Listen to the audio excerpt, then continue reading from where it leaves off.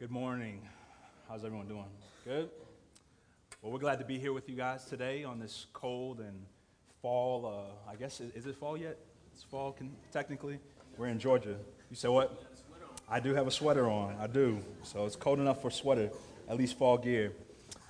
Today's text is one of those that, if I'm honest, is extremely difficult to kind of take in because today's text, it really draws our attention to this idea of what it means to listen, what it means to truly hear, and in particular, what it means to listen to Jesus. I'll start first with a question of, have you ever been in conversation with someone where it seems as though every word that comes out of your mouth is met with a blank stare, their eyes gazing off into the distance as if what you are saying really has no value to them? Or maybe have you been in a conversation with someone where as you're talking to them, or better yet, that they themselves are a long and lofty speaker, that as they talk and go on and on and on, and they talk and then talk some more, they finally come to a place where they're met with a break in sentence. And during that break in sentence, after about 15 minutes of dialogue, they ask you the question, so what do you think? Well, in asking what you think after 15 minutes or so, it's hard to really recollect what it is you were talking about. That's a lot to intake. And so you grasp or you try to comprehend, and oftentimes you respond with a simple, yeah, man, that sounds good. Oh, yeah, no, I agree entirely with what you're saying, knowing full well you really didn't grasp anything that individual was saying. Oftentimes our inattentiveness to conversation is most clearly seen in our interactions with our spouse. For the fellas in here, there have been times where you're watching your favorite team or your favorite show, and in the middle of what seems to be one of the best moments in the game, your wife yells from the back of the house or in the kitchen even, hey babe, can you go to the grocery store? And then she lists off 10 to 15 items that she wants you to get from the store. Instead of asking her, hey, babe, can you hold on 1 second? The game is going on. We sit quietly, pretending to actually hear what she's saying.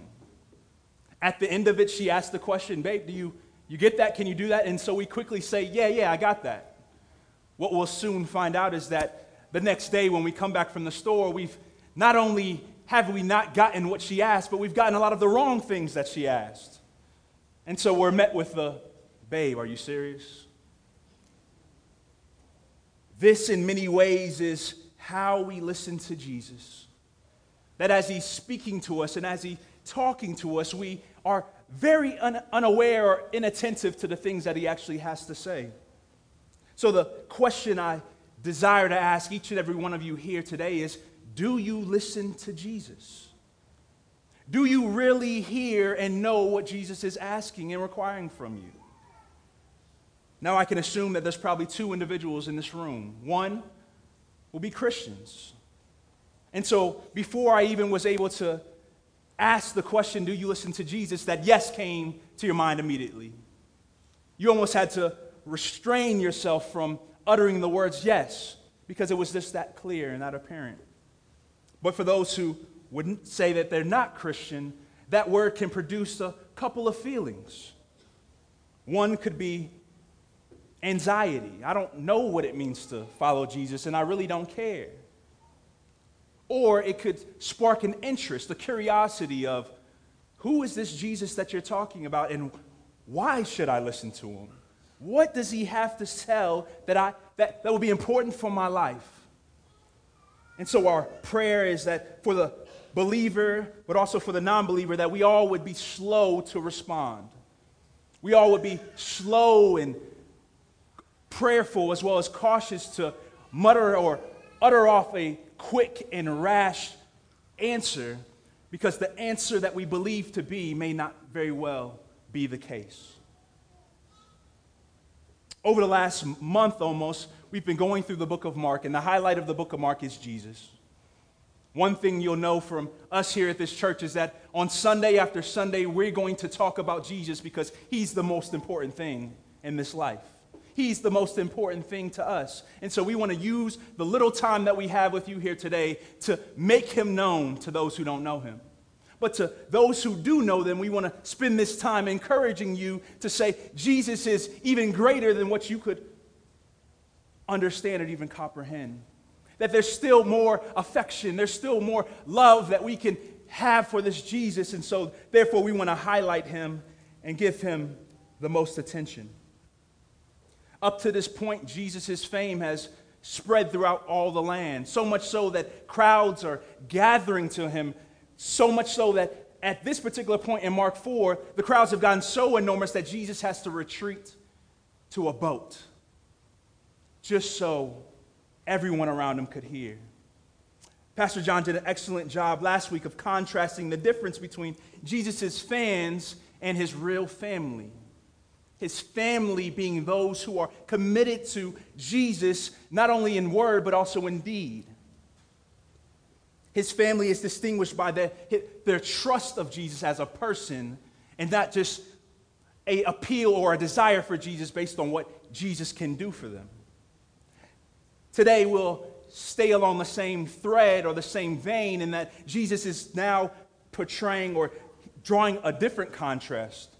He's going to take us deeper into what it really means to be a part of his family, but he's going to do this by focusing on two categories of people: true disciples and opponents.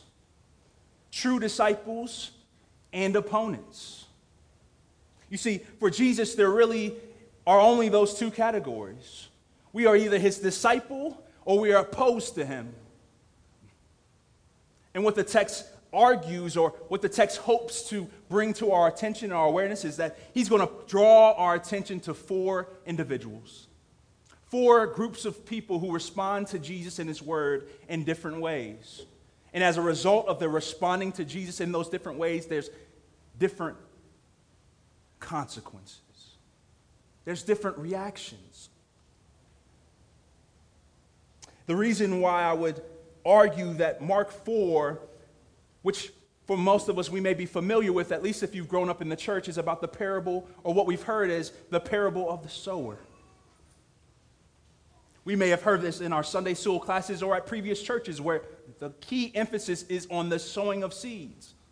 And from that sowing, we've probably gathered or gained valuable advice as to, or encouragement of how we can evangelize and share the gospel more effectively. I would argue, though, that though there are good things within those truths, that's not really the main purpose of this text. The main purpose of this text really centers on when we hear God's word, how will we respond? The main focus of this text really draws us into finding ourselves in this text with who is it that we are really saying we are following?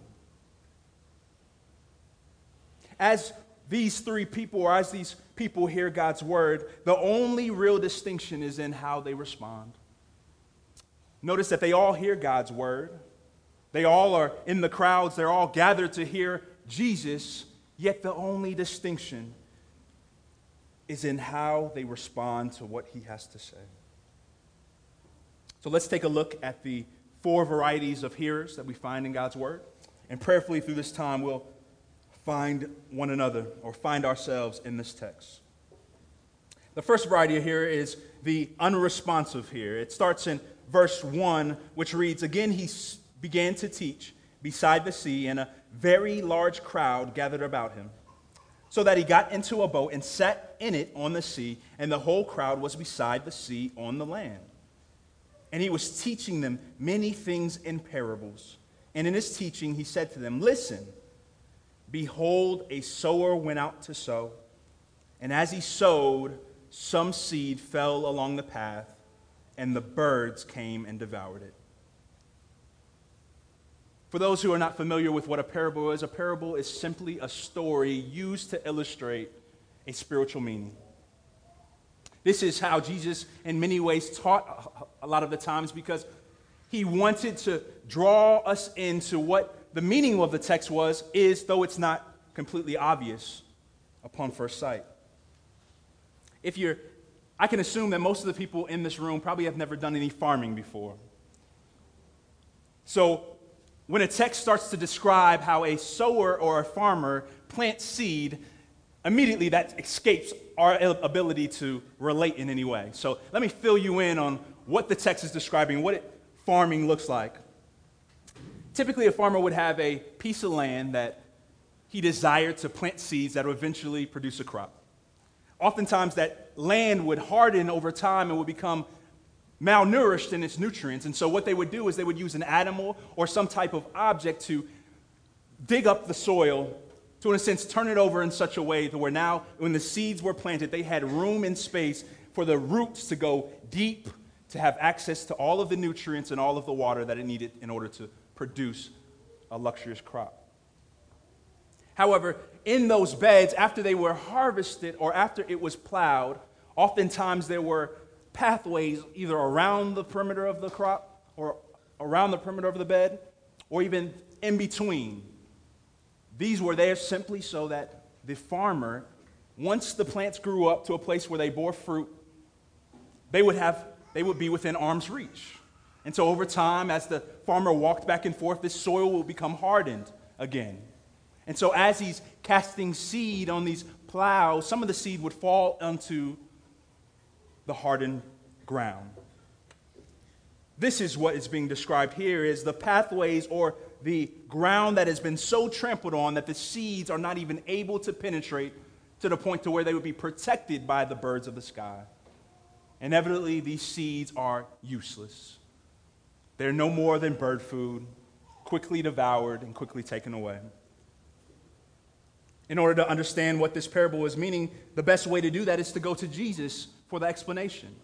He explains what this means to us as he goes down into verse 14 and 15. He says that the farmer sows the word. Some people are like the seed along the path where the word is sown. As soon as they hear it, Satan comes and takes away the word that was sown in them.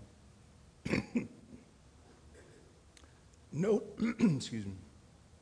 Notice who enters the scene in Jesus' explanation of this group of hearers.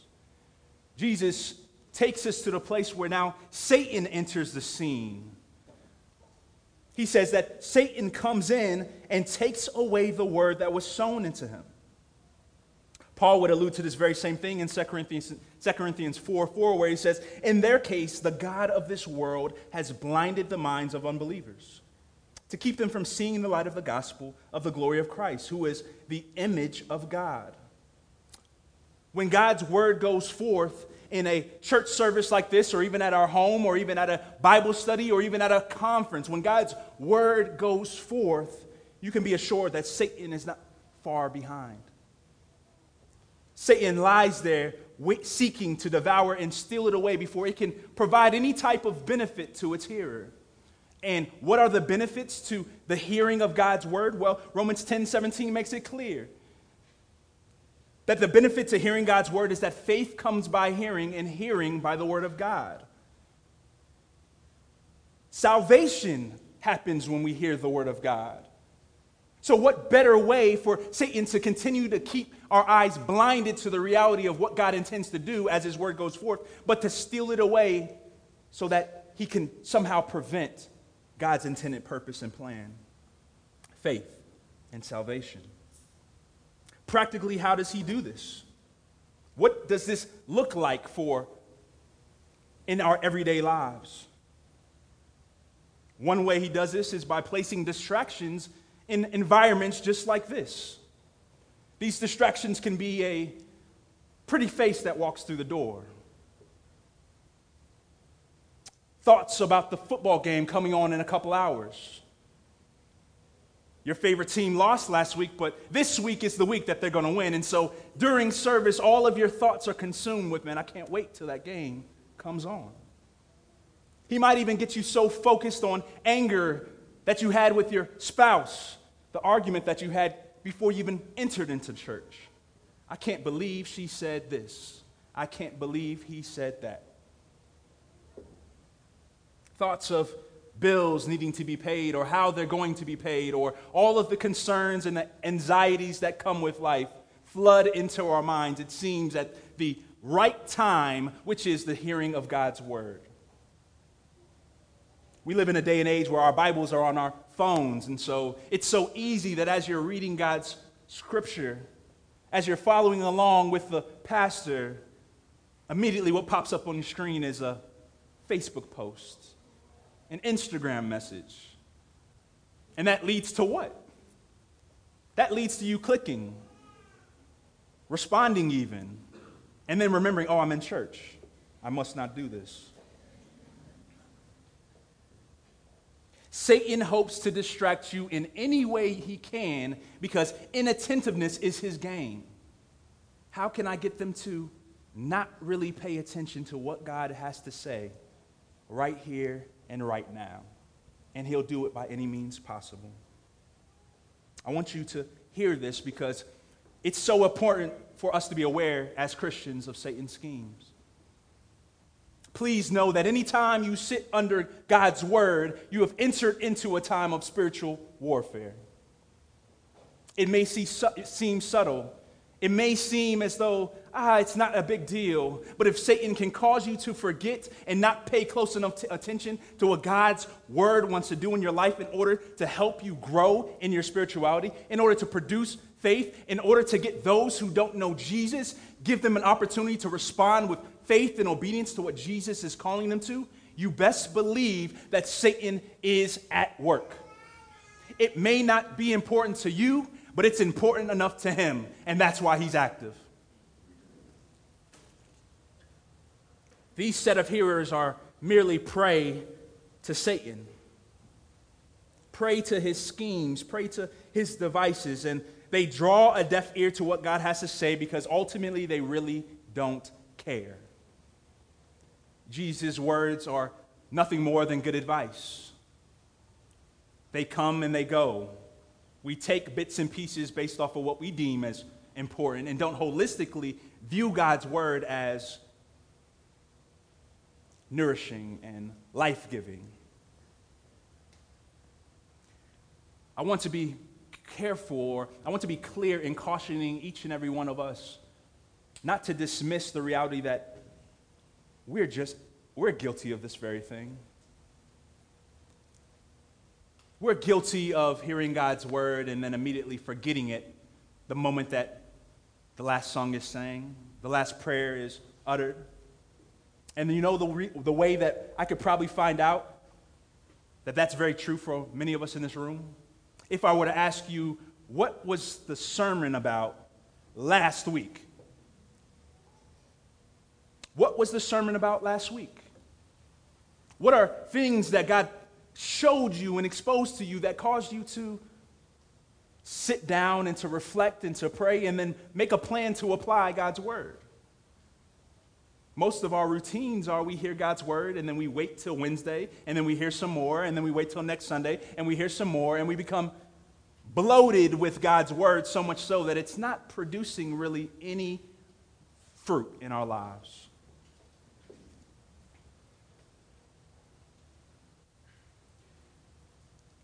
This is an unresponsive hearer. This is someone who hears without real belief. They're unmoved and unmotivated by God's word, unstirred in any real affection.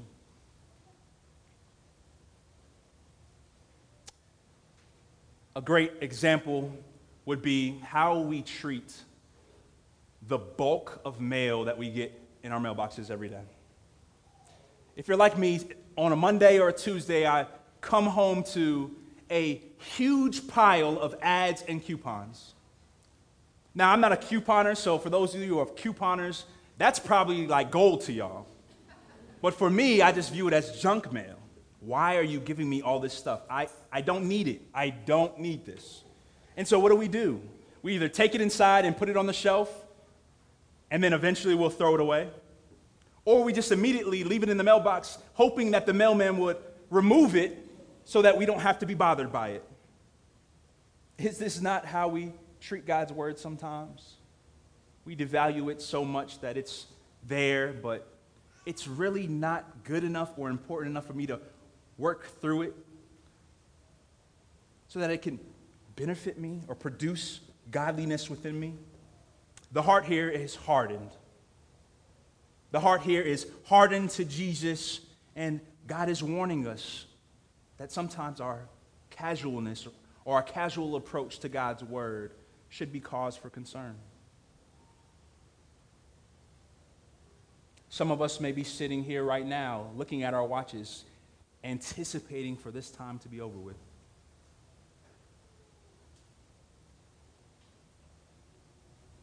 We're all guilty of this. But what are some helpful ways to discourage our inattentiveness? One way that may seem extremely simple would be going to bed early on Saturdays. It seems funny. I know Saturday is probably the only night that we really have to enjoy ourselves. However, how can you attentively focus on God's word if you're sitting here yawning and dozing off on Sunday? Many of us have way more discipline in our bedtimes on that Sunday night because we know we got work in the morning. And that boss is going to look at us if we're dozing off. They could cost us our job. What if we had the same approach to God's word? That if we were sleepy during this time, that we would miss a word from God that could completely alter and change our lives. And I want to take the onus or the attention off of us. What if during this time God is preparing a word within us to share to somebody else for their benefit? But in our laziness and our lack of discipline, we casually come and sit. We listen, and then we go. Another way that would be helpful, I want to encourage us in being attentive as listeners, is that we would actually bring a Bible and a notebook to church with us. Now, I want to frame this statement with a clause in the sense of, we desire for you to hear and retain what it is that we're saying here on Sunday. But we desire for you also to be engaged. This is a time of worship.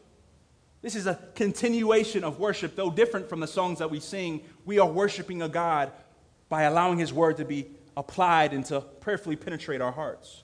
So please take notes as much as it's beneficial. However, if you sit here and you don't want to take notes, the beautiful thing about technology is that you can go back during the week and listen to the sermon. I want to encourage each and every one here that we cannot apply what we don't know. You cannot apply the word that God has for you if you don't even take the time to remember it, to get to know it. There was a statistic that said that upon the first hearing, people only retain about 30% of the information given. 30%. If I were to preach a 45-minute sermon, that really means that for the only 15 minutes of that, you're actually going to remember. And I'm a bad mathematician, so that may be the wrong percentage. However, the point is, you don't retain enough. We cannot apply what we don't remember. Let's keep going. The second thing that we see, or the second individual we see in this text, is the superficial hearer. He says in verse 5, some fell on rocky places where it did not have much soil. It sprang up quickly because the soil was shallow. The second set of soil is somewhat harder to recognize. On the appearance, it looks as though all the ground that's been tilled is fertile until you dig a little bit deeper. After you've cast the seed and you water it for some days, the seed sprouts up quickly. And it grows almost to the point to where you believe that this is probably the most valuable part or the most healthiest of the crop. However, as time goes on and as the seed is exposed to the elements, quickly that sun becomes too much for it. So as the seed would desire to go deeper and find nutrients and sustenance, it's met with a rocky bed. That in its desire to take what it was getting and to go deeper, the roots are met with a rocky bed, leading ultimately to its destruction. What does Jesus have to say about this? He says in verse 15, others, like seeds sown on rocky places, hear the word and at once receive it with joy. But since they have no root, they last only a short time. When trouble or persecution comes because of the word, they quickly fall away. These people hear the word and they receive it with much joy. They receive it with so much joy, but the consequences to the type of hearing that's going on here is that they eventually fall away. There's a veneer, an eagerness that's there, an excitement. However, oftentimes it is reduced to being hollow because it really has no substance. This can sometimes be the amen corner of the church. It could be your people who sit in the front row every single Sunday and will say and respond to you off of every word that you say. This sometimes can be those that come up to the pastor after they preached a sermon, offering encouragement. Great sermon, Pastor. That was so inspiring. Now, I want to be clear, we enjoy that. That is very helpful and encouraging to us when you guys come and say, I was helped through what you said this morning. However, there's a danger in it. That sometimes these individuals are those who, though in their excitement to God's word, as quickly as it came is as quickly as it went. This is a superficial type of hearing. They hear without roots. They hear, but they too are unmoved or changed by what it is that they are hearing. We can see this in our church at times. The excitement of moving to the West End and reaching the West End is something that stirs up emotion. It stirs up excitement within us because there may be genuine desire to see God move mightily in this part of town. So we present our people with statistics and examples of what is lacking here in this part of town and what we believe the gospel brings to ultimately be a benefit to this community. However, in our quickness to commit to a church or to agree to be a part of a team or to put any real effort into accomplishing that, it very quickly fades away.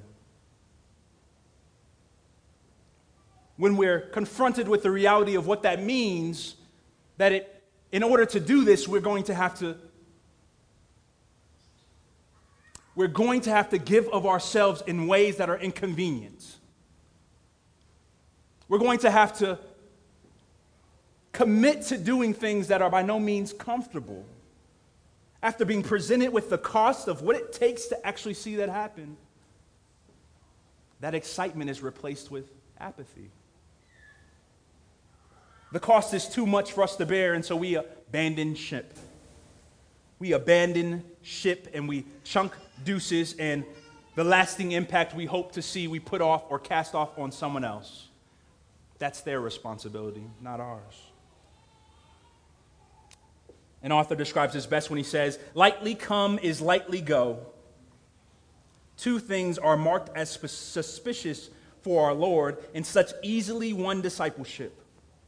Its suddenness and its joyfulness. Feelings that are so easily stirred are superficial. Quick maturity means brief life and quick decay. Think of the times that your infatuation with a girl that you liked or a guy you liked seemed as though it was genuine love. In the moment, it seemed as though I can't live without this person. However, as time goes on and you actually get to know this individual, your feelings of love and your desire to commit are often replaced with a feeling of, I don't really like that person no more. The quickness and the eagerness you were to commit yourself to an individual you didn't know was, over the span of time, seemed to be superficial, seemed to be empty, seemed to be prompted only by mere emotion, and not a sober and calculated approach to assessing what that commitment would actually look like, and even if you were willing to commit in the first place. In evangelism, we sometimes see this taking place where we want a quick response from those who we share the gospel with. We share the right message and we expect a quick profession of faith. This really, in most parts, is for our own conscience, to ease our own conscience so that we can feel as, we've been effective in our evangelism strategies. The danger is that oftentimes we have false conversions. People who don't really understand what it means to follow Jesus, yet profess quickly enough to where it pleases us, but in the long run, they're nowhere to be found a year or 2 or 3 years later. This is not to say that God can't quickly save someone, because we see in the life of Paul where God confronts Paul and quickly converts him, and Paul's life is changed tremendously. However, this serves more as a caution to us that we would not be so quick or so abrupt to respond to Jesus without pausing first to count the cost. These are superficial hearers. The next group of hearers are the distracted hearers. Verse 7, he says, "Other seed fell among the thorns, which grew up and choked the plants so that they did not bear grain." If you were to drive by my house, on the far right side, there's a row of shrubs that during the spring and summer, they seem green and vibrant. However, if you were to look closely, you would find them to be no more than vines and ivy. That what existed there was a beautiful shrub. And now, though it has the appearance of greenness and vitality and health, what originally started as being a shrub now has been replaced with weeds. This is like the third group of people we're hearing about today. What does Jesus say about them? He says in verse 18, "Still others, like seed sown among thorns, hear the word, but the worries of this life, the deceitfulness of wealth, and the desires for other things come in and choke the word, making it unfruitful." These very much are people who are involved in their churches. They profess to even want to make disciples. They love the idea of Christian community, so much so that they're willing to invite others into it. This is probably the most subtle of all deceptions, because somewhere the activity of these people has choked out the word so much so that it's no longer bearing fruit in their lives. They too are unmoved. This is an immature obedience, an obedience with conditions, an obedience with parameters. God, I will obey you in these areas, but I won't in those. They have the appearance of commitment and dedication, yet in the end, they too follow after worldly pursuits rather than kingdom pursuits. They are far more concerned with being rich and prosperous for the purpose of their own selfish gain than they are for the benefit of church or the benefit of others. They follow after their passions. They want the best of food. They want the nicest of houses, the finest of clothes.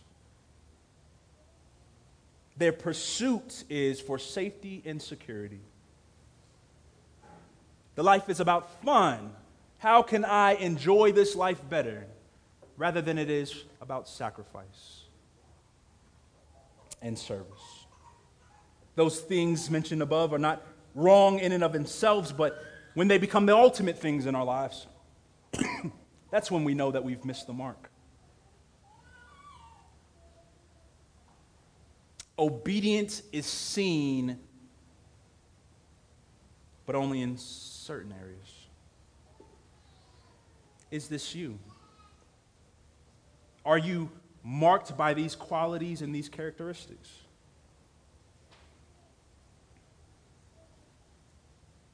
Distracted listeners, distracted hearers are divided in their affection.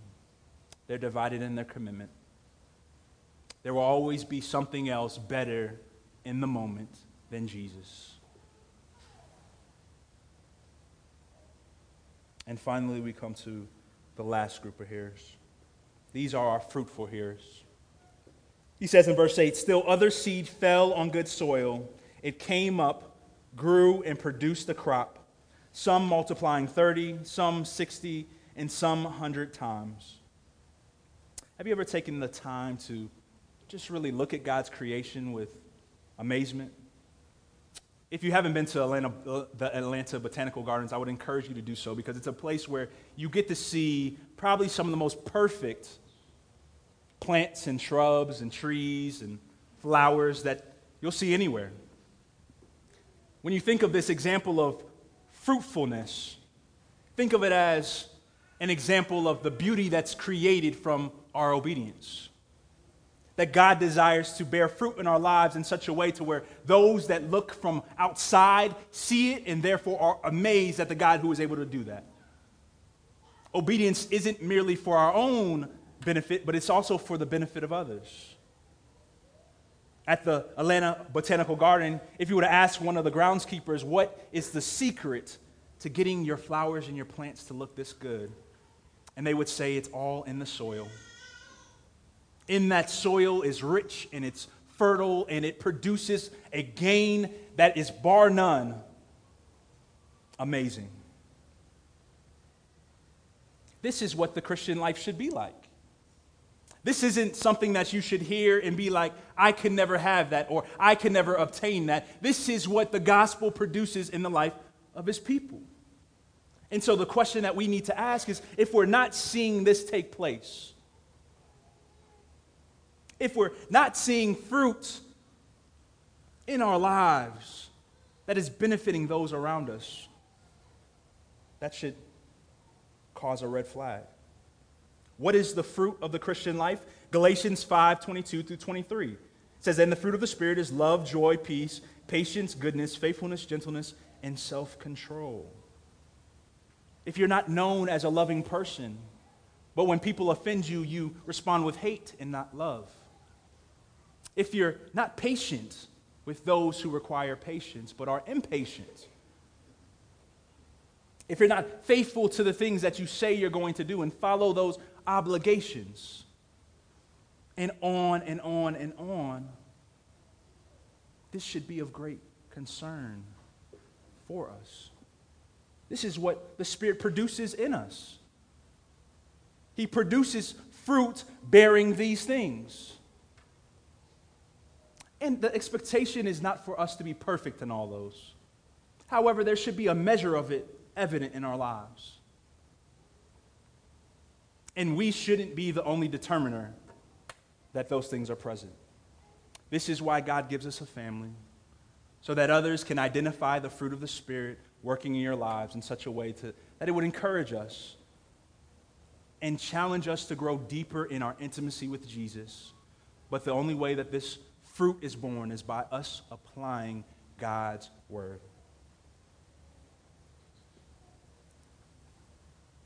Jesus in this parable makes it clear that there are two groups of people: disciples, those who would follow Jesus and obey his word, or opponents, the previous three mentioned before.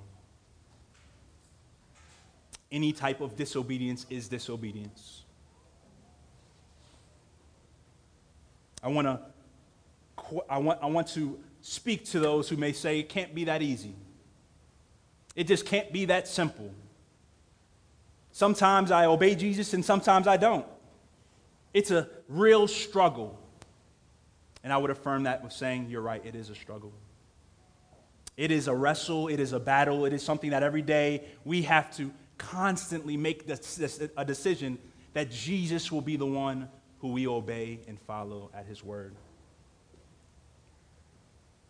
However, I believe the text is clear in that Jesus' purpose behind this text was to use these examples as a mirror to our hearts and our souls.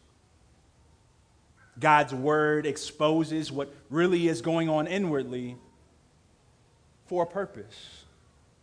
And that purpose is for healing.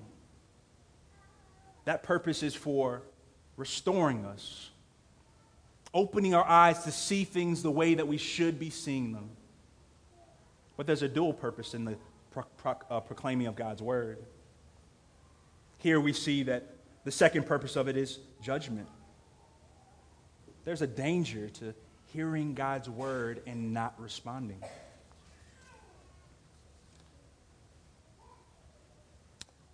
If you would turn with me to verse 10, dead smack in the middle of this parable, we'll find what seems to be an out-of-place story, where it begins when it says, when he was alone, the 12 and the others surrounded him.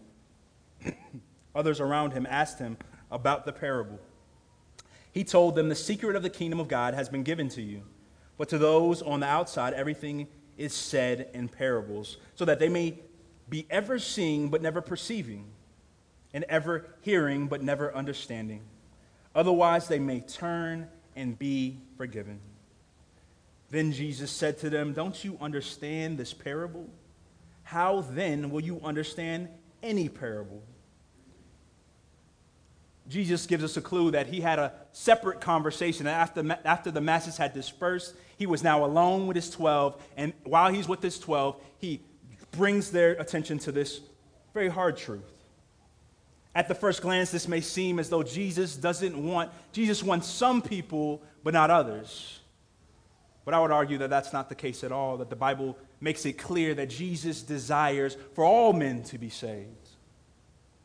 So this isn't necessarily a text where we should infer a stance on whether or not Jesus wants some or doesn't want other. However, Jesus is letting us into the reality of what is the cause for our unbelief.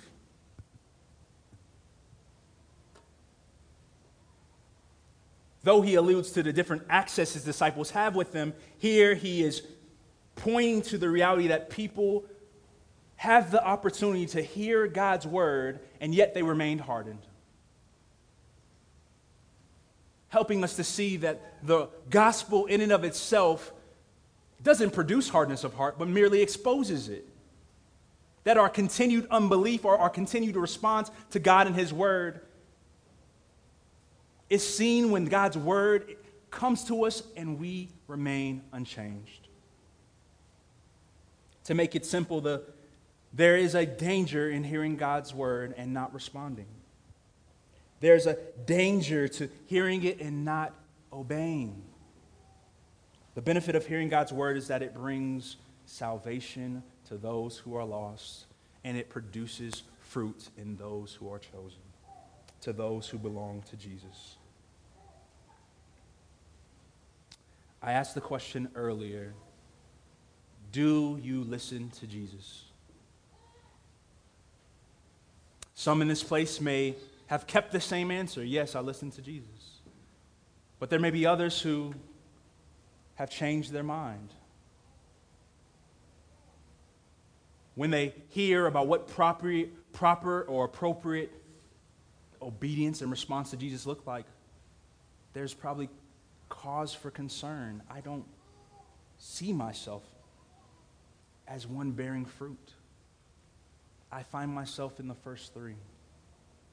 I'm distracted. I'm unattentive. The reality is that if we're honest, for those who are Christian, we're guilty of breaking all of them. We sit and we hear and we turn our back on Jesus.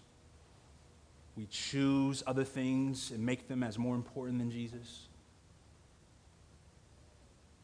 We're guilty of all of them. But I'm grateful that Jesus has made available to each and every one of us a righteousness that isn't based simply on how we perform these to the T. That Jesus has done what we could not do, which is to live the perfect life. That whereas those who were distracted, Jesus was focused on pleasing the Father and did it with perfection. Whereas those who were inattentive to God's word, Jesus knew it in its entirety and obeyed it completely. This is the Jesus that we're talking about here. This is the Jesus that we're highlighting, because this is the Jesus who, through his word, divides people and sorts them out. My encouragement to those who are Christians would be, as you see yourself in this text, that you would think carefully about how you can grow, how you can apply God's word in a way that it would bear fruit 30 and 60 and 100-fold. For those who are not Christians, I would invite you to know this Jesus who offers you what he alone can, and that's salvation. If we're guilty of breaking these, if we're guilty of hearing God and being disobedient, then we are guilty of breaking all his laws. Jesus has been sent, and he came not so that, as the parable discusses later on, that he could be hidden or that the truth could be hidden, but Jesus comes in the same way a lamp is turned on so that we can see for ourselves what our reality really is, and therefore, based on that, respond accordingly with obedience. Jesus, as we see in Mark 1, uses 3 simple words to call people to himself. Really 2. He says, "Follow me." The mark of a disciple is seen in how we obey God, not what we profess with our mouths. That is the only thing that separates us. True hearing is seen in our obedience. Would you join me as we pray?